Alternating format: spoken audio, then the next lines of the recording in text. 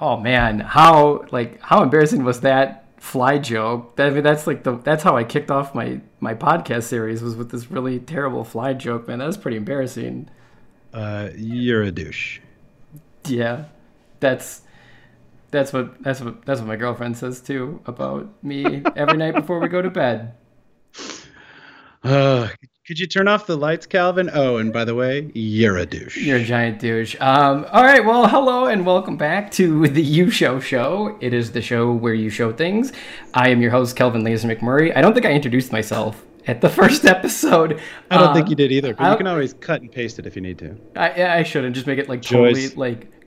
like make it sound like it's like horrendously cut in there. Anyway, um, I am joined today again with my very good friend Ian Merritt. Ian, welcome back to the studio. Welcome back. Thanks, man. As you can see, we spared no expense.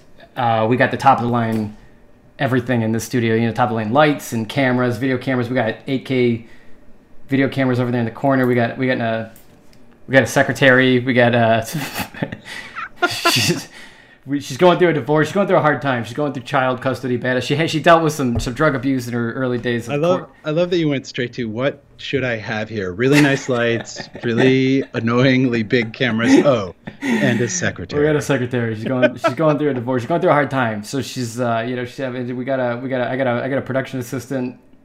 I think he gives me coffee. And I think he shits in it. Yep. No expenses spared. Anyway, last time we spoke about Control by Page of the Lion. Very good album, 2 thumbs up.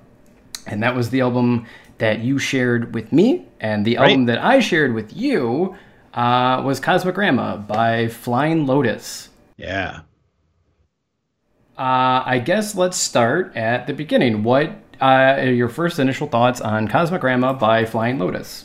So the best part about this is that I'm totally going to ask you more questions than you ask me this time. So Okay. because I know that the last one I brought to the table, so I was giddy to talk about it. So I think, and I'm also giddy to talk about this, but I think that this is I think it's fun to kind of put the host on the hot seat. All right, deal.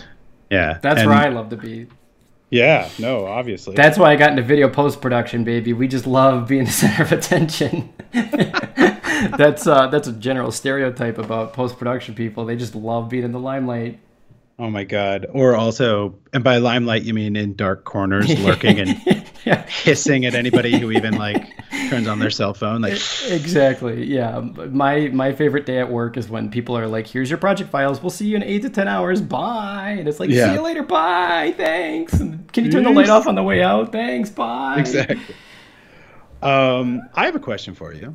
Okay. Well, I guess let's just start with Yeah, the no, initial. it's a flying lotus. It's a flying lotus question. Okay. All right. Oh, if it's trivia, I really don't know that much. No. It's not trivia. The one thing. Okay, so when you approached me with this project, you were like, okay, I'm gonna send you something. You're gonna send me something. I'm gonna send you something. I'm like, cool. Mm-hmm. Calvin's gonna send me some weird Radiohead remix B-side that I'm gonna be like, all right, dude, I bought that EP in '98 and Yeah. I totally listened to it, but you surprised me because we both have a love of Tom York, Radiohead, very creative people. I always thought that you were gonna send me something really quirky, DJ Shadow, something along those lines, something that we both have professed to each other that we really enjoy. Mm-hmm. And then you throw me this curveball with Flying Lotus. Yeah. Now, I did not have a ton of background on Flying Lotus. Okay. I am not. I haven't really been into electronic music since the late '90s. My kind of knowledge base starts and ends with trip hop and kind of the late '80s British big beat stuff or late '90s big beat stuff. And so Okay. for me, I was like, okay, cool, this should be fun. And I flipped it on and I was like, all right, my dudes, I need to listen to this with headphones and Yeah. I need to know what the fuck is going on. Yeah. And how did you find your way to this record? Because I found my way to this record because of you. How did you find your way to this record? Well, we'll talk about why I shared it, and then I guess how to answer your immediate question is so I follow hashtags on Instagram because I like to see so I follow hashtag Radiohead, hashtag Tom York. because I'm a big fan of both said things. And I had found a person posted an image or like a collection of images or something, and it was all the albums and all the music work that Tom York has been a part of that's not, labelly his. It's where he's been the secondary part of a much bigger thing. And most of it I had seen. A lot of it was like Tom York's solo work from Suspiria, including like The Eraser, up to even like some of his more like kind of rare things that he's done that I have as well. And then there was this album, and I didn't know what it was because there's no labeling on the artwork. He just shared a photo of the vinyl record that he had. And so then I did a little bit of homework and a little bit of research, and then that's when I found this album, Cosmogramma, by Flying Lotus. And I'd heard of Flying Lotus, but I'm not going to lie, I had for some reason in my mind put it up for like, I always thought it was more of a rap group, to be 1,000,000% honest, like maybe a little bit more hip-hop, and it's not at all. I was completely 1,000,000% wrong, and I don't know how that thought got put in my brain pan, but it did. And so I'm the freak weirdo who still buys music. I don't stream it, so I bought it on iTunes, and yeah, I fell in love with it. I really like this album. It's an album that I feel like you will know within the first minute if you're gonna like it or not. Right. If you make it to minute 1 and 1 second and you're like, I don't know, like let's just pause it. Let's just like thanks for checking out the first minute of this album. I'll see you later. Bye.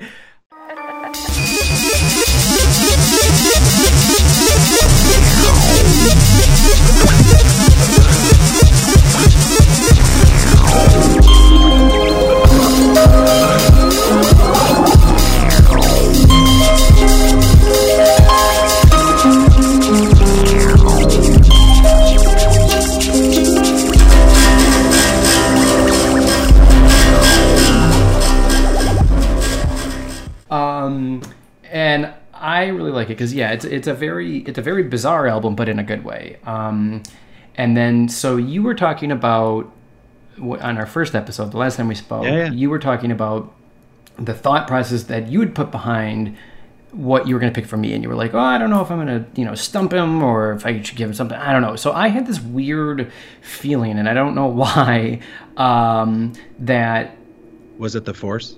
Yeah, I'm done. Star Wars, man. I don't know, man. I'm gonna just have like I'm gonna have like a 3-hour episode of me talking about Star Wars, just alone in the dark corner where I work, just talking about that. But not today. But I had this feeling that you were gonna pick one of your like heavy metal screaming bands, and not that I would have opposed it. I would have done it. I would have done it with a smile on my face. And right. And I just had this feeling like you because it's always the question with something like this. It's like, do you want to pull somebody out of their comfort zone, or do you want to give them something that you think they might genuinely like and take away with them? And I think that's going to be kind of the experiment with this. So far, I think people have been picking wholehearted, earnest things, and so then you did as well. And I was like, oh, so then because I was going to share probably either like some Animal Collective or Dan Deacon, something that I know would have taken you out of your comfort zone. And then when you shared this like really nice album with me that I thoroughly enjoyed and still continue to listen to this day, I'm not going to throw it in the trash can and light it on fire. I kind of then thought too about something that I could share with you that you might like. And I thought about you and I saw Tom York's solo work live in Chicago, here in Chicago, where we both reside. And we both lost our minds. It was pretty awesome. Yeah, that show was really good. I had a lot of fun that night. And this album, if you are a fan of Tom York's solo work, his electronic work, if you're like a fan of Radiohead's Kid A, I think you will like this album. I would venture to bet. But yeah, I really like it, and I have I know I have 2 more of his albums, California and it's called Firaga, which I think it's a Final Fantasy reference. Maybe it's a real word, but I know it comes from Final Fantasy. I don't know if that's where they got it, because there's like the magic spells. So there's like Fire, Fyra, and then Firagra, and that's what they named their album. It's kind of funny. And that one has David Lynch in it. Of all people, David Lynch is on a trippy electronic music album, and it's actually a really good song. I think it's called The Fire Is Coming, or The Sky Is Falling, or something like that. But anyway, but yeah, this was the first album of Flying Lotus that I checked out, that I really liked. This is an album you put on while you're working, and like your work productivity goes up like 200%. It's guaranteed. That's actually a scientific fact. They proved it in 2017. And yeah, it's really good. So I like it. It's bizarre. It's trippy. It has a lot of things in it. If you really pay attention to it, there's a lot of people that are like, oh, electronic music is just some guy at a keypad just pushing buttons. And, you can be right. But there are a lot of things in this album that I think are more than just purchased sample, saxophone WAV that was then plugged into like an editing machine. I think that he went out and recorded a lot of this, and because like the list of people that are involved in this album is pretty long, and there are a lot of people that like I don't know who they are, but I'm not super privy on like names and music, so yeah, it's a good album, and I thought I would share it and talk about it. So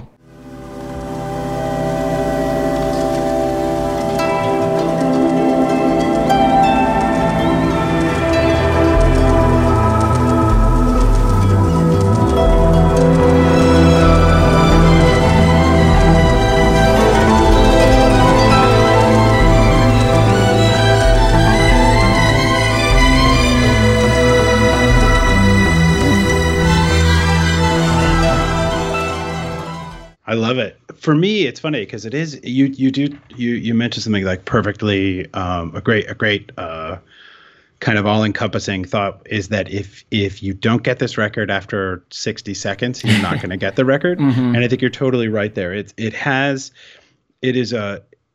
one of those. It's got everything I loved about kind of beat making and syncopation and finding kind of rhythms in not only various instrumentation, but also how just kind of noodling and free form music combines to find a pattern, and it's one of those things that it's almost like it's very interesting because the guy who created it is this guy Stephen Ellison, mm-hmm. who is actually related to John Coltrane. Okay. Turns out John Coltrane is he's grandnephew of John Coltrane. So he has this like heritage of musicality that runs deep in him. And it's so interesting to listen to. It's very free jazz. It's very Sun Ra. But then you also mix that and combine that with like the Chemical Brothers and like Ronnie Size and these guys and guys like that who made these crazy beats and then on top of it, you've got some amazing players who are playing live instruments on this one, and it's so interesting, and it's all over the goddamn place, and I'm expecting that after you listen to it once, you want it to be all over the place. You want it to take you to places that you're not expecting. You want it to kind of give you a ride that you're like, oh, cool, I'm gonna take this. It looks like a roller coaster. It doesn't look cool.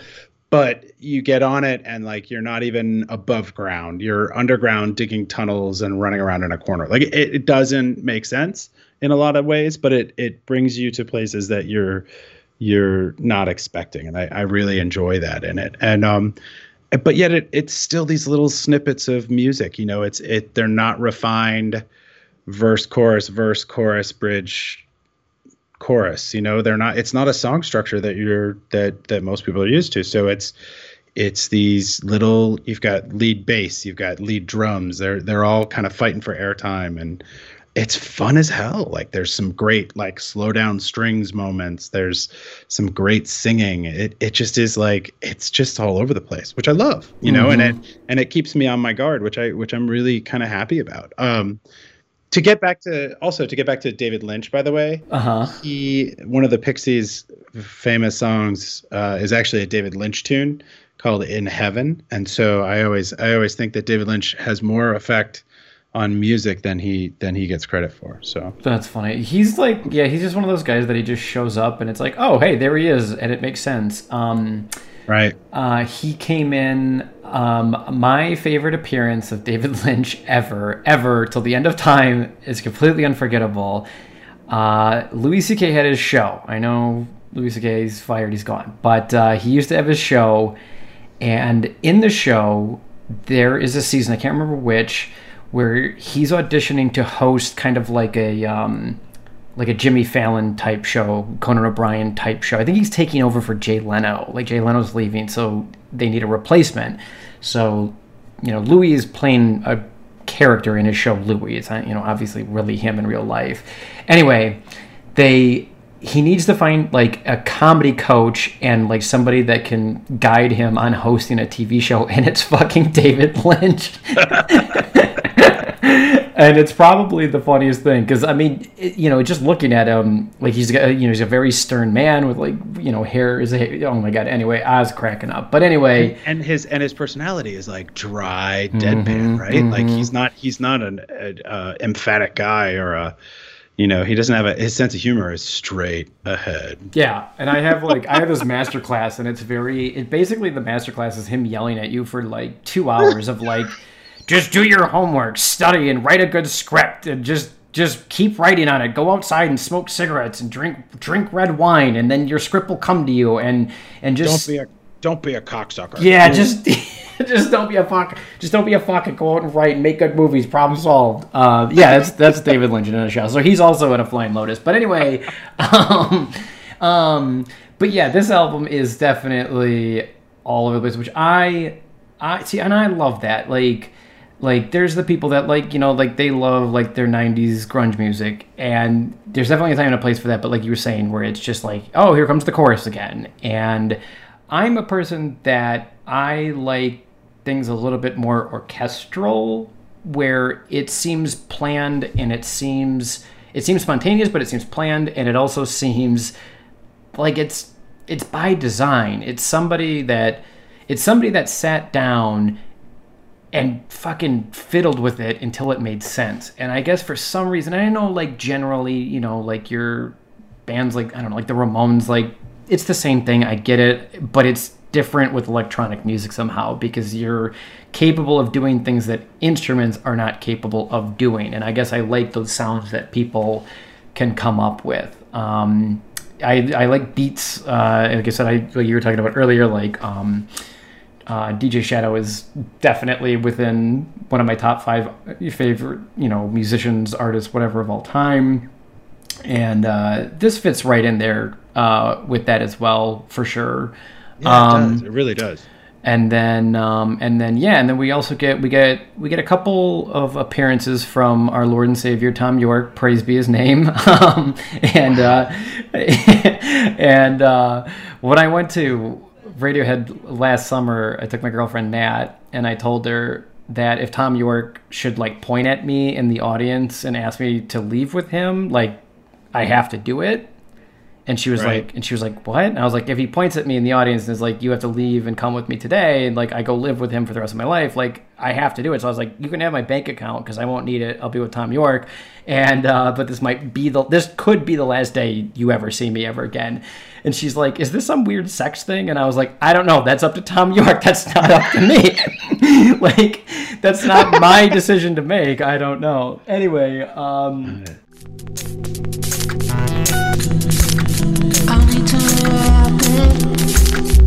need to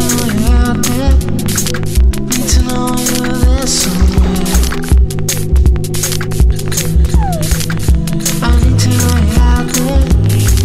Just need to know you're out there. Need to know you're out there somewhere.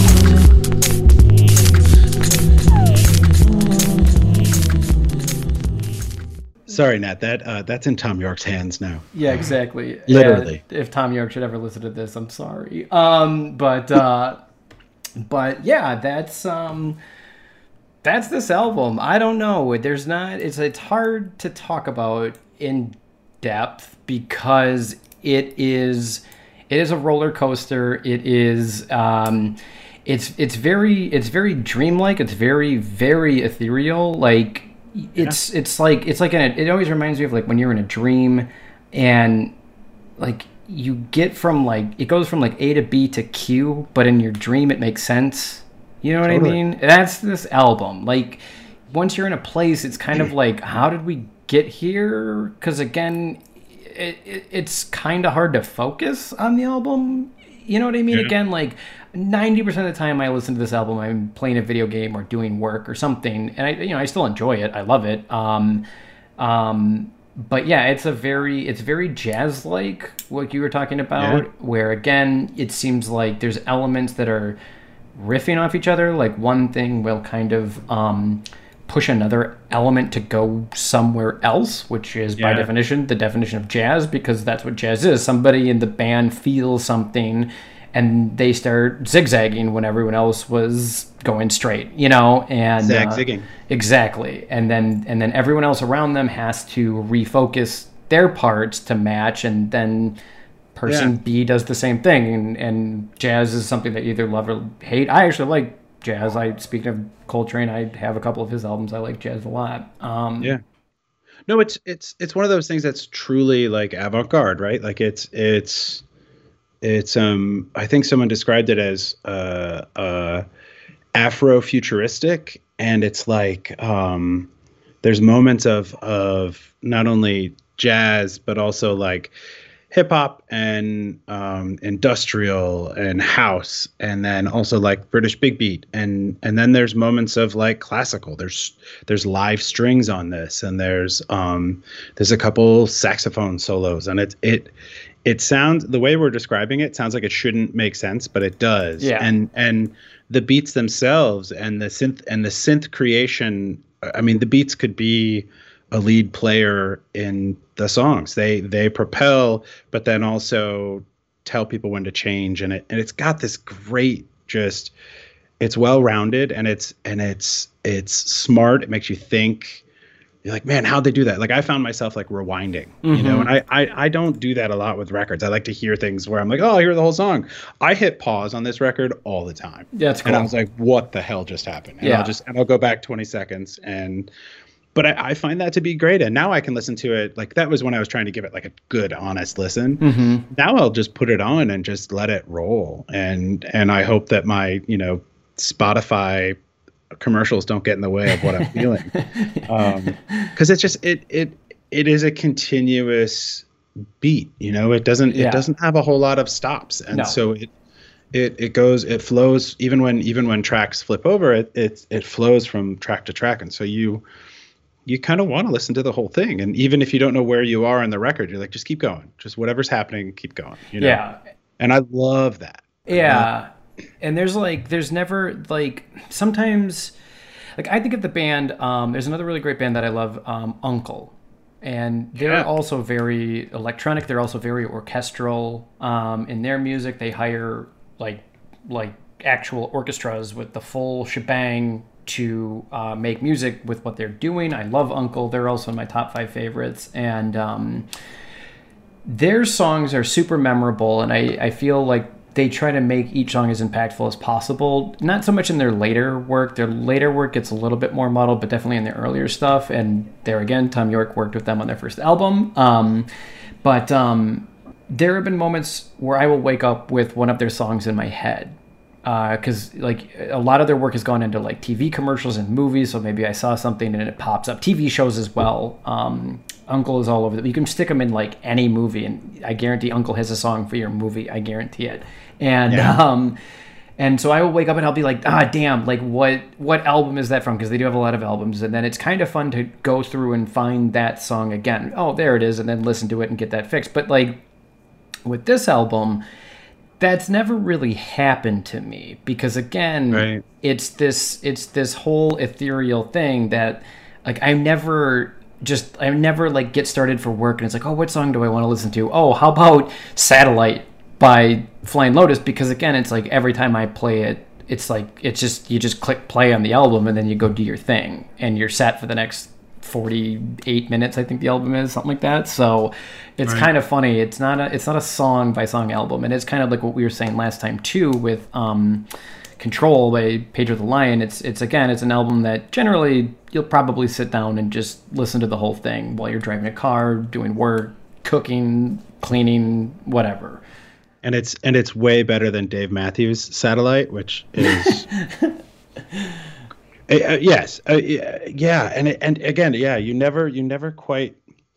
I mean, those who obviously have listened to the album over and over and over, they still might not know what song they're listening to, and I think that's okay. It's an ambiguity because it's all about music. Music is created to tell a story, obviously, and to send a feeling, to create a false sense of something, and that we as listeners get to listen to and can interpret as like, oh, this is a sad song, or this is a energy song, or this is a frenetic dance song, or this is go tell it on the mountain. You know, like we all interpret music however we interpret it, but like however you listen to this, you are going to get a feeling, and your pace of life quickens, and whatever I'm doing, I'm like, okay, cool. I'm doing it a little bit quicker. I think that's kind of a fun, like I like not having control over that, you know? And so like, I want music that gives me a feeling, you know, either brings me back to something I've loved previously or you know, a memory or just like, oh my God, this is brand new. What is this? You know, I love music that triggers a physical emotion out of me, and I think that this record does exactly that. Like I can listen. There are plenty of Radiohead records that I've listened to for years and years and years where I'm like, okay, that's okay. But then there's a couple of them where I'm like, all right, I am back in 1990 whatever, and I am having the best time of my life. And I think that this is one of those records that can, if I listen to it enough, will in 5-6 years be a part of that lexicon, you know. And so I kind of dig that it's visceral, right? Like it gives you, it's something to do. And I appreciate that. And like I said, going back to kind of like the tinkering thing. So again, like, because again, there is singing in this album. There are lyrics. There are real instruments. Like I said, I always have a problem when people are like, oh, it's all on a computer. And it's like, no, you can still integrate it. And if you're smart enough, you know how. And then on top of that, there is also, experimentation, but also experimentation in recording. Yeah. And I feel like, okay, so for example, there is a song called Table Tennis. And in the song, you hear table tennis, all those noises, that the clacks of the paddle on the table. And he finds a way to make music out of it. And to me, the force of your gravity, it defines my tendency. Velocity is equal to throwing myself at you. like, I love that stuff, because I don't know about you, but like, I'll be in my house and it'll be dead silent and I'll hear my dishwasher, and the dishwasher's like re, and it's like, damn, that's a fucking beat right there, dude. And it's like, I wish I was smart enough, because I don't know anything about audio. I wish I was smart enough to like hook up a fucking microphone and just like quickly record that, and make a song out of it. How do you record your dishwasher scrubbing dishes into a song? And this, I know that sounds super stupid, but like, this album kind of does that. It reminds Aphex Twin does the exact same thing. So does Venetian Snares, actually. A lot of people don't like him, but I do. And where like Aphex Twin has one song, I can't remember the name of it, but it's a plastic ball that he bounces on the table, so it gets that like and then he turns it into music. And to me, that's fucking bananas. Like, you know, there's Jack White, who can do amazing things on a guitar, and then there's Aphex Twin, who can drop a plastic ball and make something really interesting. And this album, it definitely does that. There's like, again, I could just picture him kind of probably working on a lot of this at like 2:00 in the morning, because you just lose track of time and probably everything to get to a point to make some of this, where you just dive in head first and go nuts. And I appreciate that a lot. I think that experimentation in art is the best thing. And again, I know, like, again, more classical music does it, but you can sit here and you can plan everything you want to death. Like a lot of movies today, like I like the Marvel movies, but those movies are fucking planned from the very second they go into production. There's zero room for improv. There's zero room for anything, because they're like, if the camera moves 1 degree to the left, our, you know, pre-animated rotoscoping fucking 3D previs is gonna go off whack. You know what I mean? Right. Yeah, it's set in stone. Like it's a piece unto itself, but it's set in stone. Exactly. This is not. You feel like this could go off the rails at any moment, or tie back together at any moment. Exactly. No, I totally dig that. One thing you tapped on that I love the idea of this, and this goes back to something I went and saw Dave Brubeck when I was in college. His son was a professor at my college, and so he played a master class. So he was like 80 years old or whatever, and came out, and he's this classically trained jazz pianist who just he really changed the face of jazz with working in new time signatures. I mean, his most famous song is Take 5. Mm-hmm. Yep, and I know. The beat for Take 5 is in 5/4 time. So 5/4 time is not something that we can comprehend with our brains, because it's, unless you're a musician, it's really not. You gain an extra beat. Yes. And he was describing to the audience how he came up with Take 5. And as a kid, he was on a farm, and he was riding on the tractor, and the tractor was riding. It was a hot day, and he was really sweaty, and he was riding on the tractor, and the tractor was playing a beat with just the mechanics of the tractor was playing a beat. So dud, dud, dud. And it was playing in a rhythm that was different than his own heartbeat, because he was so tired and so sweaty, he could feel his own heartbeat in his chest. And they were playing at different rhythms. And he was like, but they would combine every fifth beat. He was like, how can I make music where one hand is doing one thing and the other hand is doing something else, and they meet in the middle every now and again. Yeah. And he came up with this, the polyrhythm technique that he used for years and years and years, but it all came from when he was a kid. It's the same thing as you listening to your washing machine and your dishwasher, and you know, the same reason that I listen. I don't know about you, but I always try to every now and then I'll find myself matching up the beats of a song to the lines on a road, like things like that, where you're trying to find connections and all this stuff. And I just find that stuff it's so mundane and so every day, but it's so brilliant. And so you're right about this record. I'm not gonna like say it's the new Dave Brubeck level record, but I do want to say that it's carrying on in that tradition of finding new ways to make music and doing it in a non. It's not atonal by any means. We've made it sound like it's this crazy smorgasbord of roller coasters and slide whistles, but it's like it's really well balanced, and it's beautiful in its density, but also it can be sparse. The one thing I love about records like this, and I think I love it about almost all records that I love listening to on headphones, is that I love trying to pick out little pieces of it. You know, like, I want to, where was that little lick? I heard a lick. And then you go back and you find this guitar or synthesizer or drum beat, and you're like, man, that's the one right there. And then that's usually what hooks you into a song. And so there's these great moments in this record where you're like, fuck that. Just trying to decipher what's going on is harder than not. I think, like you end up like, you get hooked on these little things that you're listening for, and you're like, man, that's really cool. And you're like, shit, I want to hear it again. So you're like, where is it? Oh, it comes up in this other song too, and there's repetition in that sense. And it has that jazz feel where you'll see, I used to see jazz shows as a kid and in my 20s and later where hooks and lines would resurface, within a show. So they might start in one song and they'll show up in another song. And it's a thinking man's music where you're always kind of figuring out what's coming next, but you're okay with that. You're not upset about it. You're just like, all right, cool, I'm ready for this. What are you going to throw at the wall and what's going to stick? Yeah.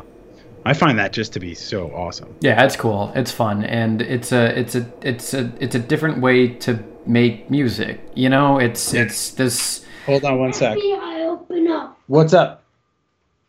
I'm on a call. FBI going backwards. All right. I think you should keep that in there. Maybe. Yeah. Open up. FBI going backwards. Thank you. Work from home. Yeah. Thanks, COVID. Today's episode brought to you in part by COVID, the #1 breath maker. And the Republican Party. Yeah. Oh God. And I think too, this album is very much a product of its time. Like, I don't think. Yeah. This couldn't have been made in the 80s, man. This could have been made maybe in the 90s. Richard D. James, aka Aphex Twin, maybe could have pulled off, because he was making his own equipment in the 90s that is actually now used in studios, and he built in his garage because he was bored. But that dude's insane, in both the good and the bad way. I always just feel like there's dead bodies in that dude's basement every time I see him. Because, like, have you ever seen him perform live, Aphex Twin? Whenever I see him, I just see that his face on the really hot bikini lady. Like, that's how I see Aphex Twin. It doesn't, no matter what you could tell me, he looks like someone took Shaggy's head and put it on a buxom California blonde in a string bikini. That's all I see of Aphex Twin. That's it. So what you're talking about is in his earlier work, he was putting his face on his albums, and they were always very different, but they were always extreme close-ups of his face, so you couldn't see his ears or like much of his hair. And then Chris Cunningham, the director, made a bunch of music videos, and then he incorporated that. He put Richard D. James's face on like children and had him go effectively terrorize an old lady. And then he made the window licker. Yeah, I love it too. And then he had the window licker music video where he puts Richard D. James's face on a bunch of bikini models wearing very, very loose attire, spraying each other with water and champagne, but they're all with these creepy faces. That's another music video. Like, just sit somebody down and put that on and press play and just be like, just watch this. Just shut up and just watch it. Just you'll live. And but anyway, watching that dude live is like, he just sits in a chair. It's fucking hilarious because his live music is really good, but he just sits in the music, and then he'll like turn like 6 knobs and wait a minute, and then he comes back. It's fucking hilarious. But anyway, Cosmogramma, man, it's a good album.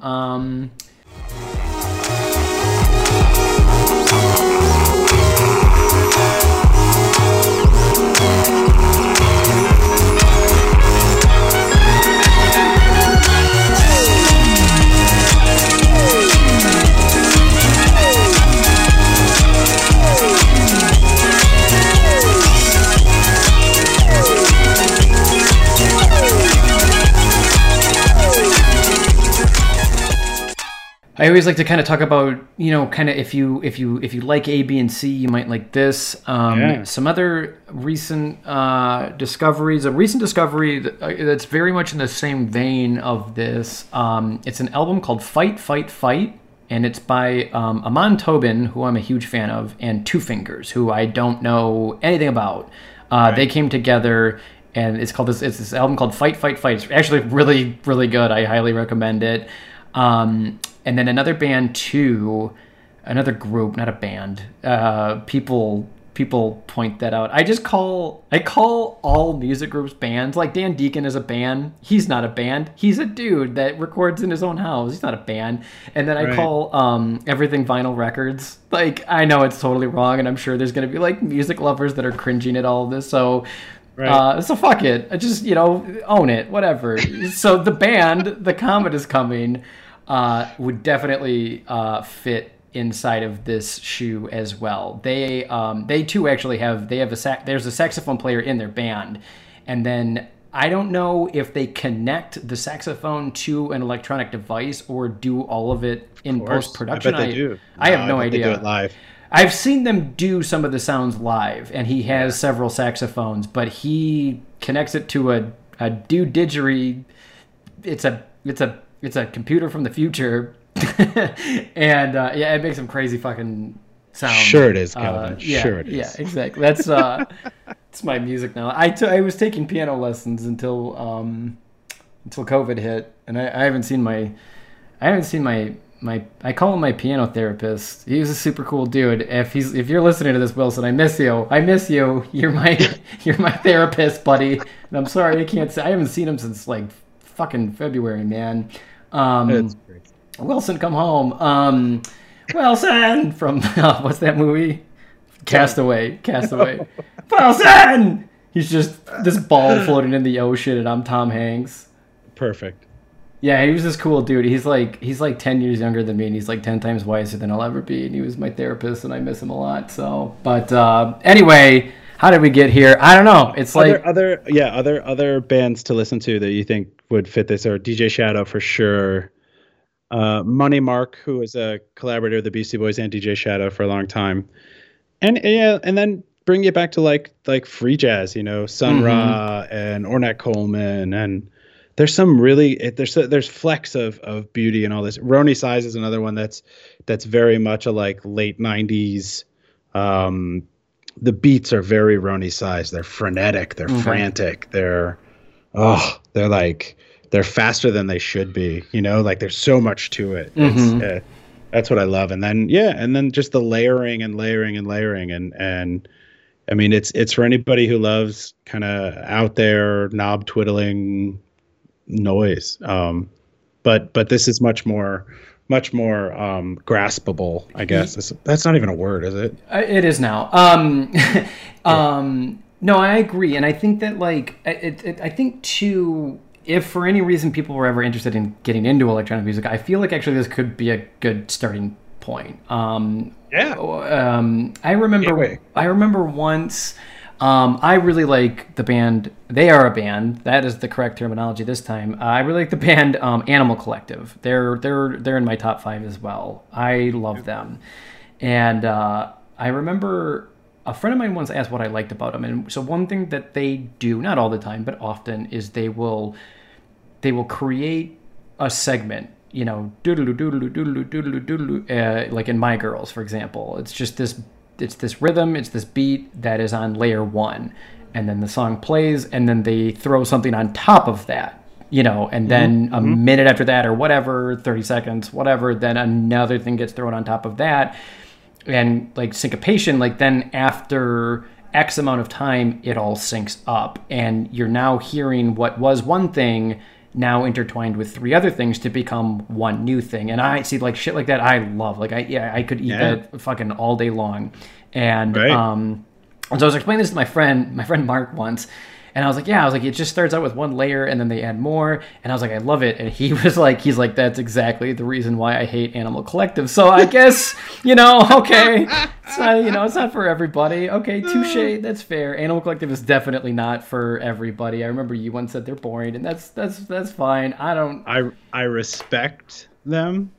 Not my favorite. That's totally A-okay. That's welcome here on this show. That's okay. I mean, I'm gonna, block your cell phone after this, but beyond that, that's totally fine. Wouldn't be the first time. Wouldn't be. Yeah, exactly. Oh shit, Ian's calling. Turn off the lights, babe. To quote your girlfriend, Calvin, you're a douche. You're a douche. Yeah, sometimes, but it could be worse. There's other things I would rather not be, so I'll take that.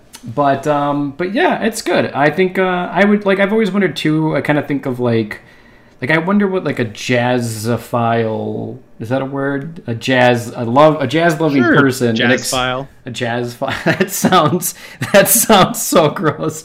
I know.